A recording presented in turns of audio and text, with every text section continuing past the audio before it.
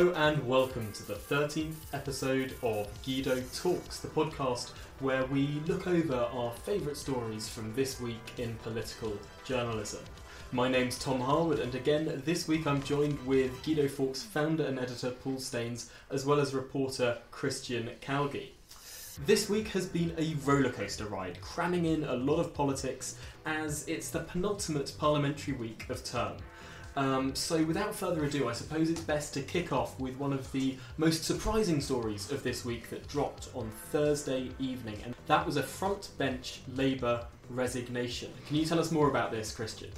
Yeah, this is something that had been building for some time. It's probably been about a month since one of the big Sunday papers didn't include a story about Lloyd Russell Moyle. We've had all sorts from borderline anti-Semitic old Facebook posts to casting doubt on J.K. Rowling's sexual assault as part of a transgender row. And yesterday this culminated in his resignation from the shadow front bench. I think many people will be surprised that Keir Starmer didn't really have the balls to do it himself, given the way he dealt with Rebecca Long-Bailey. But the moment that Lloyd Russell Moyle was appointed to the shadow cabinet, I think everyone with an ounce of political intuition knew that Lloyd Russell Moyle was going to create problems. I mean, he was pretty extreme during the Corbyn days, and in the era of Keir Starmer, I mean, he was just so out of place with the new brand that Starmer was trying to promote for the Labour Party. It was a disaster waiting to happen. Are there any proper hardcore Corbynites left in the Labour Party front benches now? I'm trying to think, because I think this is certainly the most high-profile one now to go. It seems like there's been a complete clear-out. Yeah, I mean, I think I would probably describe Dan Carden as a Corbynite, but I think he's been clever enough to keep his head down and stick to the book that Starmer is playing by, and there's a couple of completely irrelevant PPSs, but yeah, you're right. Since Long-Bailey and Russell Moyle have gone, but both, I've just realised, double-barreled name. I don't know if there's a correlation there. I think Starmer's shadow front bench is going to be a much more politically stable entity than it was before.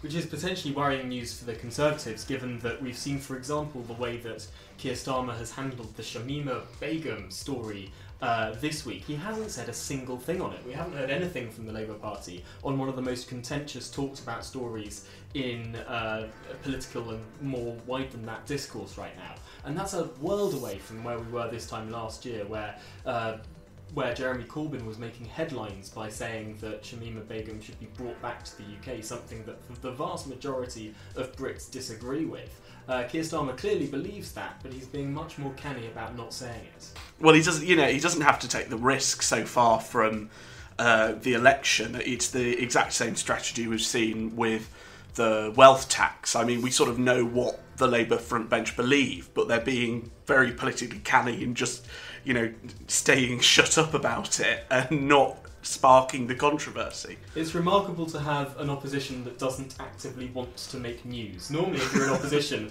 you'll want to be getting your thoughts out there, getting into the media as much as possible. But this seems to be an opposition that likes to sit on the fence a lot. I'm not sure how well that will work out long term, but it seems to be paying dividends, or at least some dividends. Well, right is now. it? They're 10 points behind in the last YouGov poll. I'm not sure it is working well for them. I mean, the Starmer bounce has evaporated pretty quickly, and they're just flatlining. That is true. I mean, I suppose we have to look back to the Miliband days to see, Ed Miliband, it's quite hard to believe now, but was 10 points ahead of David Cameron for most of that coalition period. However, there are some polls that show it a little bit tighter, I think. Is it Opinium that has it only 4 points behind? Still enough to massively lose a general election. But also it seems to be that the Labour Party has successfully eaten into that Lib Dem vote, whereas the Tory vote is holding up, actually a little bit higher than it was in 2019. But to move on from the Westminster world for a second and into the realm of media, Paul, The Guardian are putting some pretty swinging cuts on their own staff. Yeah, well, they say they are going to have a revenue drop of 25 million. which they were aiming to break even. They always talk every year about breaking even, but they were confident that with their new begging system and the generosity of their readers, they were going to break even. That seems unlikely now. They've announced 108 job cuts. The latest one today was a new one. Was Steve Bell, the cartoonist, who's been controversial. His contract wasn't renewed, and they kind of pointedly said it wasn't to do with staff cuts. I mean, they didn't say we sacked him because he's gone too far, but I think that's the hint. So that's one job cut that I think a lot of people will welcome. Yeah, it's interesting because it's not only The Guardian that is having sweeping job cuts right now, it's also the BBC, some might say the televisual arm of The Guardian newspaper, which has axed the Andrew Neil show as part of its big cuts programme, and that's just one part of 520 jobs that are now announced to go. That's a further 70 on top of the 450 job losses that were announced just at the beginning of this month that I think we discussed on this podcast. This is an organisation that does not have its finances in control, that is looking at losing a lot of money, and as we discussed last week, this is at a time where there are lots of comparable organisations that are actually reaping in a lot of money because they opted for a different model or were less squeamish about becoming a market enterprise. But if you want more thoughts on that, please do listen to last week's show. But moving on from the job cuts, there was someone who has come to the forefront of BBC coverage during the coronavirus pandemic who doesn't seem to be the archetypal, impartial BBC correspondent that we would normally expect of an organisation funded by, in effect, a tax. I mean, not at all. I mean, this is an investigation we did yesterday into their community affairs correspondent Rhianna Croxford, who has in recent weeks really been at the forefront of some of the BBC's reporting. She is sort of relatively new hire, but she takes the activist level of the BBC employees to a new height. For she has had photos of her actively campaigning for Labour in Labour rosettes on her social media from just a couple of years ago. She called on Theresa May to sack Boris Johnson as the then Foreign Secretary. All her tweets, I think they're still up. I don't know if we've checked, but it has had a lot of pick up, I think, in the Mail and the Express, and it's not going to do much to assuage the current climate of fears that the BBC is not taking its impartiality constitution quite as seriously as it could be.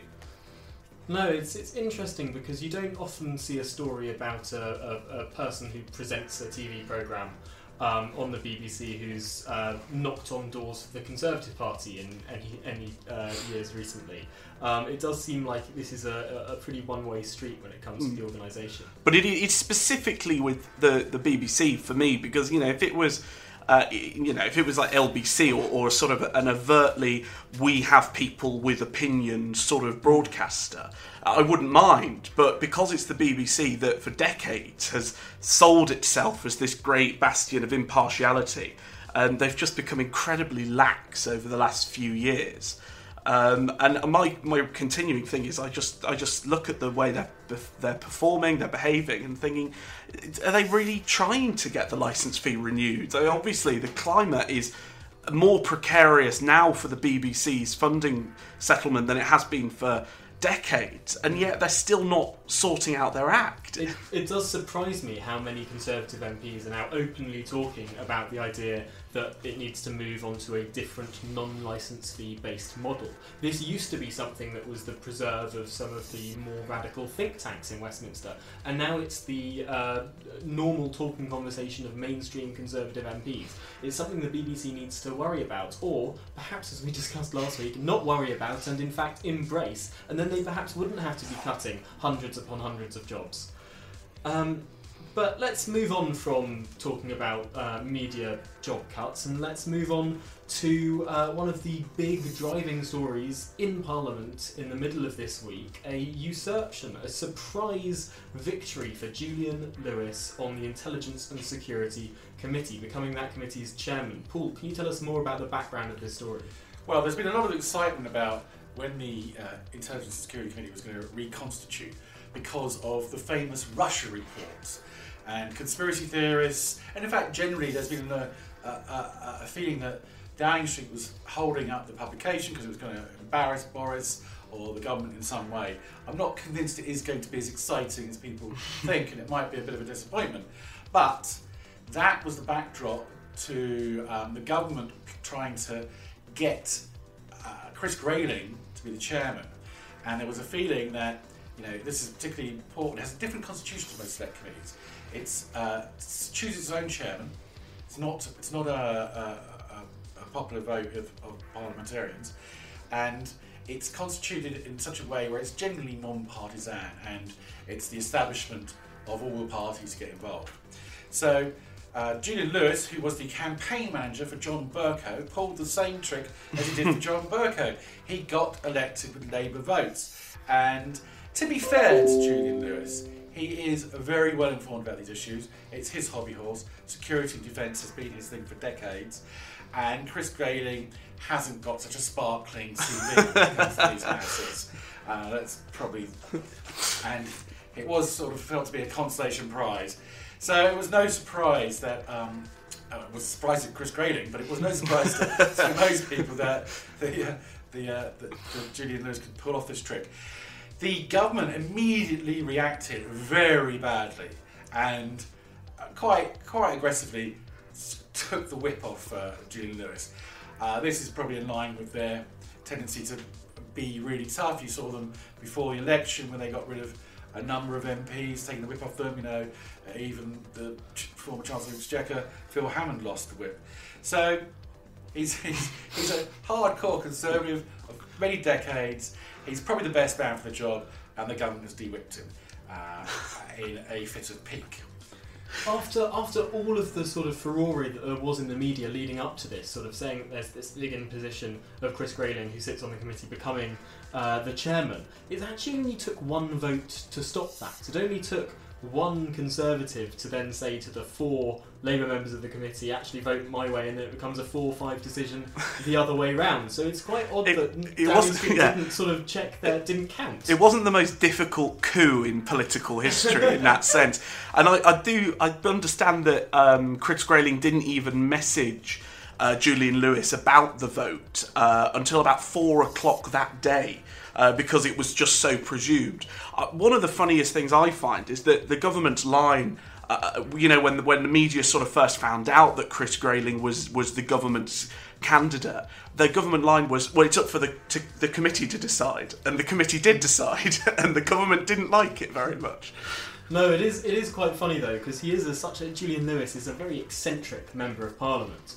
We've reported before that he is one of the only MP who does not use email to talk to his constituents. Yeah. If you want to message Julian Lewis and you're a constituent of his, you have to either write in with a pen and paper or phone the office.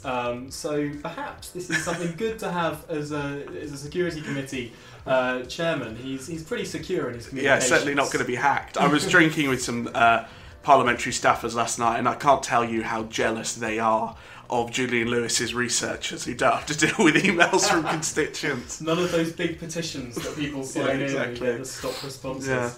No, well, as a result of this vote, perhaps, we had a flurry of announcements about Russia in the following hours and day. Suddenly, we had the government announcing that Russian actors were behind the amplification of the leaked trade documents that Corbyn famously brandished and brought up in a debate and had a press conference all about. That were, it was a very stage-managed affair where the Labour Party had activists dress up as nurses and hand out these documents to journalists in the room. And it turns out that this is a leak that was amplified by Russia. The government is very confident in that assertion. And I mean, it does make a lot of sense. If we're talking about who Vladimir Putin would actually want to win in the 2019 election, is it the party that is traditionally stronger on things like NATO and national security, or is it the guy that spent his entire parliamentary career of 30 to 40 years cozying up to all of Britain's enemies, trying to dismantle Western alliances? I mean, it's pretty remarkable that you have Labour supporting left-wingers trying to genuinely make the case that the Russian state would prefer Boris Johnson to be Prime Minister than Jeremy Corbyn. I mean, the mind boggles at that assertion. But there was more news on top of that leaked trade paper story. There was then the perhaps more substantial news that came out as a sort of joint statement between Canada, the US and the UK, where all of these countries have said that the vital vaccine research into a COVID-19 vaccine was attempted to be stolen by the Russians as well. So this is a very active state that is trying to meddle in all sorts of affairs. Yeah, it was a bit odd because the statement from the sort of vaccine researchers was essentially, one, we keep this pretty secure anyway, so nothing was at threat, and two, we regularly share this information with the international community anyway because it's a global fight against the pandemic. It was like, Russia was trying to break into a party that they could have just asked the doorman to let them into anyway. I mean, it was another one of these sort of disrupting things. But we had Corbyn's response as well to the Russia hack, which was that they were bogus claims.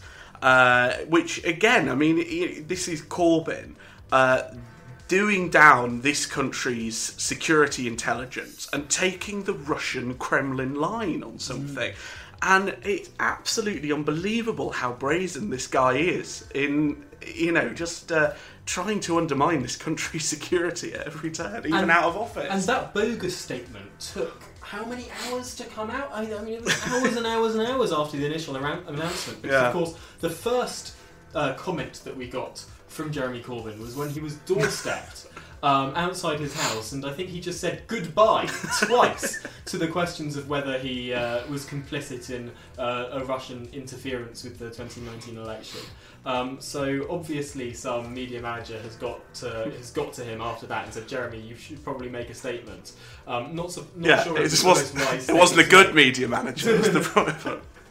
No. Well, moving on from Jeremy Corbyn, thank goodness, as the country really decisively chose to do in December 2019, there has been some interesting quirks to one of the new darlings of Parliament, Rishi Sunak, and his economic support package, his large package, as some TV presenters have been calling it. What's been going on here? Yeah, this is Dishy Rishi living up to the nickname here. This is a funny story that is essentially a side effect of one of the Treasury's programmes called the Future Fund Scheme.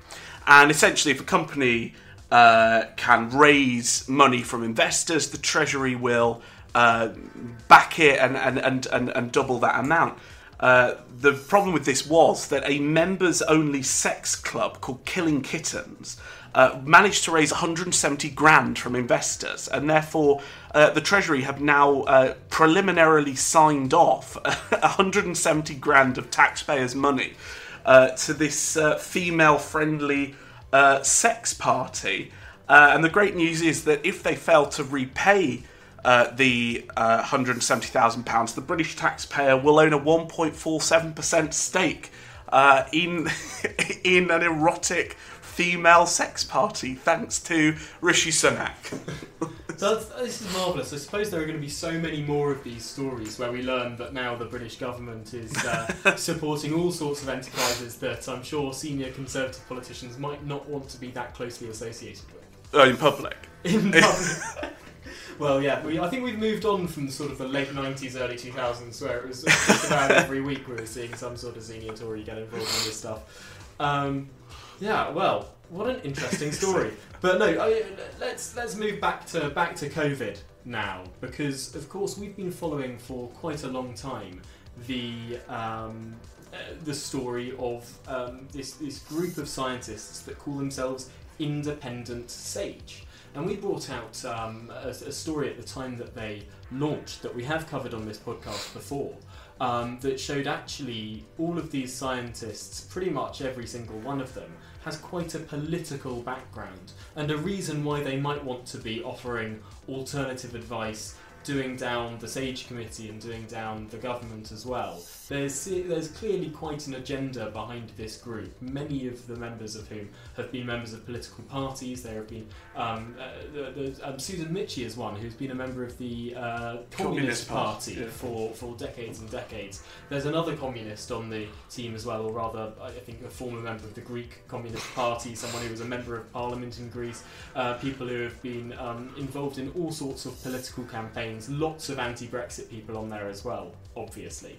But no, this is the most recent scandal involving this group, which has been that they have they've started a fundraising drive because they want a lot more money so that they can, I suppose, have a more flashy PR campaign to do down government advice. But there's an interesting point behind this fundraiser, because if you read down to the small print of it, it takes several clicks to get right down into the bottom in some quite ambiguous language. But it turns out that the fundraiser is being run by an activist group called All the Citizens, sometimes We the Citizens. They're sort of interchangeable, but this is an activist group that is filled with anti-Tory social media videos on their website, lots of conspiracy stuff about the usual Cambridge Analytica conspiracies and all of that. And actually the people that are listed on their website aren't scientists at all. It's people like Carol Cadwallader. It's people like Shamir Sani and his the failed Brexit whistleblower, and his lawyer as well from Binman's, the left-wing legal company. So this is a highly activist organisation, just so nakedly laying out here. And I think it's one of the reasons why the government doesn't really take, or not really the government, the media doesn't really take this fake SAGE committee particularly seriously. Yeah, I mean, it could have been called All the Usual Suspects for all the branding of this group. Is absolutely remarkable that it's I thought we went with Sausage, self-appointed to undermine SAGE. That is, I think, what we should begin to call them across the board on the blog. But it is interesting, it's quite damaging, because they do call themselves Independent Sage, and they do actually confuse quite a few MPs. I think it's people like Angela Rayner have tweeted before, well, Sage says something different. Actually, they're pointing to an Independent Sage report, which of course is the Sausage report, which is which is the activist report, not official. I think we should all start calling it Sausage really quite frequently. Yeah. Or not talking about them at all. Those are the two options. There was some briefing in the Sunday papers where the chief medical officer was getting a bit annoyed with them confusing the messaging. Yes. As if we weren't already confused by the messaging. Yeah. No, well, I mean, scientists disagree. Shock horror. I mean, the idea that all scientists have always agreed on everything, I think, is a peculiar one. Yeah. And one that disagrees fundamentally with the scientific method. But, to what extent are most of the members on Sausage scientists or political activists with degrees in biology or chemistry, right? Well, we sat through their first public meeting as Sausage, and I'm gonna continually call them Sausage now. But we sat through their first official meeting, and it just turned into a big whine about austerity. It's like, sorry, we're not supposed to be hearing something to do with COVID-19 advice here, but no, they were just talking about political points for a large chunk of it. So you can find that report on the Guy de Fawkes website as well. But moving on from sausages and towards some Whitehall skullduggery with a local elected independent mayor. What's all this about, Calvin? I'm always delighted to bring the political news from the Tees Valley into the Westminster bubble. And what we had here was a pretty remarkable story, actually. Since the Black Lives Matter protests erupted, we've seen Whitehall getting more woke. We've had DEFRA emailing all employees and telling them to educate themselves on microaggressions and trigger warnings, etc. We've had the Department for Education sending out a sort of library of educational literature, including the song F the Police, which really did fit in with the Black Lives Matter theme. But now we've actually had a government quango essentially cancelling an elected politician. The story is that the Environment Agency, who are a quango of DEFRA, were due to meet with the independent mayor of Middlesbrough, and yet because of a Facebook status the mayor of Middlesbrough had put out, which was actually, I'd say, not bad. It was pretty balanced. Not everyone is perfectly educated on these matters. Not everyone knows all the language, but it was saying Black Lives Matter, of course, all lives matter. And because of this, the Environment Agency cancelled the upcoming photo shoot because they believed his words weren't in keeping with the political messaging that they were trying to put across. And I think a lot of people I spoke to about this were just absolutely staggered, and they think, what next? Well, this is remarkable because, of course, it goes against the last 4 years of the political story of this country. An independent mayor of a left-behind town in the north, where most of the deprivation is to do with, white working class kids, is actually saying, yes, Black Lives Matter, but also so do all lives. Yes, that doesn't seem like a particularly contentious thing to say. Especially, and yet some civil servant in Whitehall has the temerity to then go and cancel his photo ops. It's extraordinary. Yeah, it's really overstepping the mark, and they need to wind their neck in, quite frankly. It speaks to the whole sort of ethos of this government when it comes to talking about how far away the civil service is sometimes from reality and the necessary need for reform. Yeah. And hopefully Dominic Cummings will turn his attention to the Environment Agency. We may see. It is the story of COVID, really. How many of these quangos, whether it's the Environment Agency, whether it's Public Health England, which is another one that has come under a lot of scrutiny recently, just this week for their misreporting of COVID-19 deaths, counting someone who was, if someone had recovered from COVID-19 and then was hit by a bus, they'd still be counted as a COVID-19 death under the Public Health England guidelines, let alone the Public Health England reluctance to scale up testing at the beginning of this crisis. The quango story of the last few months has been one of absolute shambles.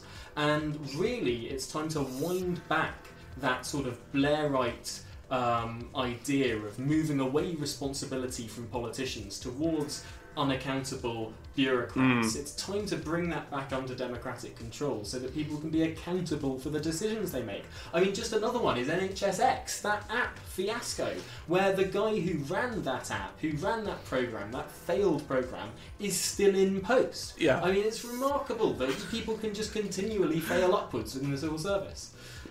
But no, let's move on to perhaps one of the biggest cultural stories this week when it came to the new mandate from government that came at the beginning of the week. We're all now expected to wear masks, Paul. Yeah, we did a story. We called it the Mask Hokey Cokey. I can't say it went well with many of our readers. I'm quite surprised how charming the emails were I got saying I was a sheep, didn't know what I was talking about, I was being taken in. Our readers, or a certainly vociferous section of them, do not approve of wearing masks. I don't have a big problem. It's not the biggest threat to my freedom. Anyway, the point we were making in the story was that in March the official advice was masks were unnecessary.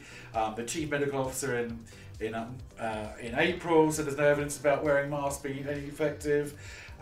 Jeremy Hunt then, later on, and he's chairman of the Health Select Committee now, said that protecting NHS supplies was the reason that they were giving that advice. And in fact, that seems to be the story of the world wide. Same in the States, where the Fauci's basically admitted that they were worried about protecting supplies of masks for medical purposes, so that's why they didn't encourage it. You're seeing all these people having absolute fits in America. You've got all these social media Karens in stores losing the plot. There's this recent case of someone in Ontario ending up assaulting a shop worker, getting into a shootout with the police afterwards and ending up dead. Just put a mask on, It's not that big a deal. Michael Gove did confuse the messaging on Sunday. He said masks should be a matter of politeness. Then he's photographed the stores not wearing masks. Maura Buckland on Monday said it was more than just a courtesy. It was a question of consumer confidence if you want to go out. Hancock then told the Commons later in the day that masks were going to be mandatory in shops with enforcement by the police. Although that's not quite clear that the police are going to be chasing people around Marks and Spencer's. So from the 24th of July, masks will be mandatory in shops. I went to a restaurant for the first time last night in London, and I was eating outside, and I noticed that quite a lot of people were wearing masks. Not my waitress though. That's interesting. I went to a restaurant on Monday, and the waitress was wearing a mask. But we who were eating weren't, for obvious reasons. Some staff were wearing masks, so it seemed to me that there was. I don't know what the ruling was in that particular establishment. Libertarians objecting to wear masks. I mean, a lot of my friends are saying it's a big infringement of their liberties. Douglas Carswell is saying, if it's so dangerous out there that you have to wear a mask, maybe we shouldn't go out. And he's not going to be wearing a mask. So no point me sending Douglas one of our own branded Guido Fawkes masks, which reflect the avatar, and you can see a very charming picture of myself on the website, sporting one of those. I don't know why it's so controversial. It seems to me if it's going to help protect yourself and others, just because we're asymptomatic, you don't want to sneeze over people, it's not that big a harm. And I mean, the comparison is if we don't wear masks widely, and that leads to an uptick in the rate of infection, a bigger seconds peak, and then perhaps another lockdown. What is the greater infringement on individual liberties? Quite. Closing down businesses or wearing a bit of paper over your face? And actually we were quite fortunate because we'd ordered these few Guido Fawkes masks the week before they became mandatory, so this is some wonderful foresight on our part. I keep trying to persuade you, Paul, to make hundreds of these. I think they'd be quite popular. I'm looking into it. I mean, I don't know how much abuse we'll get for it, but yeah, I think there is demand for the masks, and we'll see what we can do about that. Well, you heard it here first on Guido Talks. You might be able to purchase your very own Guido Fawkes mask. Thank you for listening to this week's episode. That's all we've got time for. But do catch us again next week for the last in the series. Of course, Parliament closes for summer recess next week, and that's where we'll end this series, picking back up again when Parliament returns. So thank you for listening. Catch us next week. Stay safe, stay alert. Goodbye. Keep your mask on.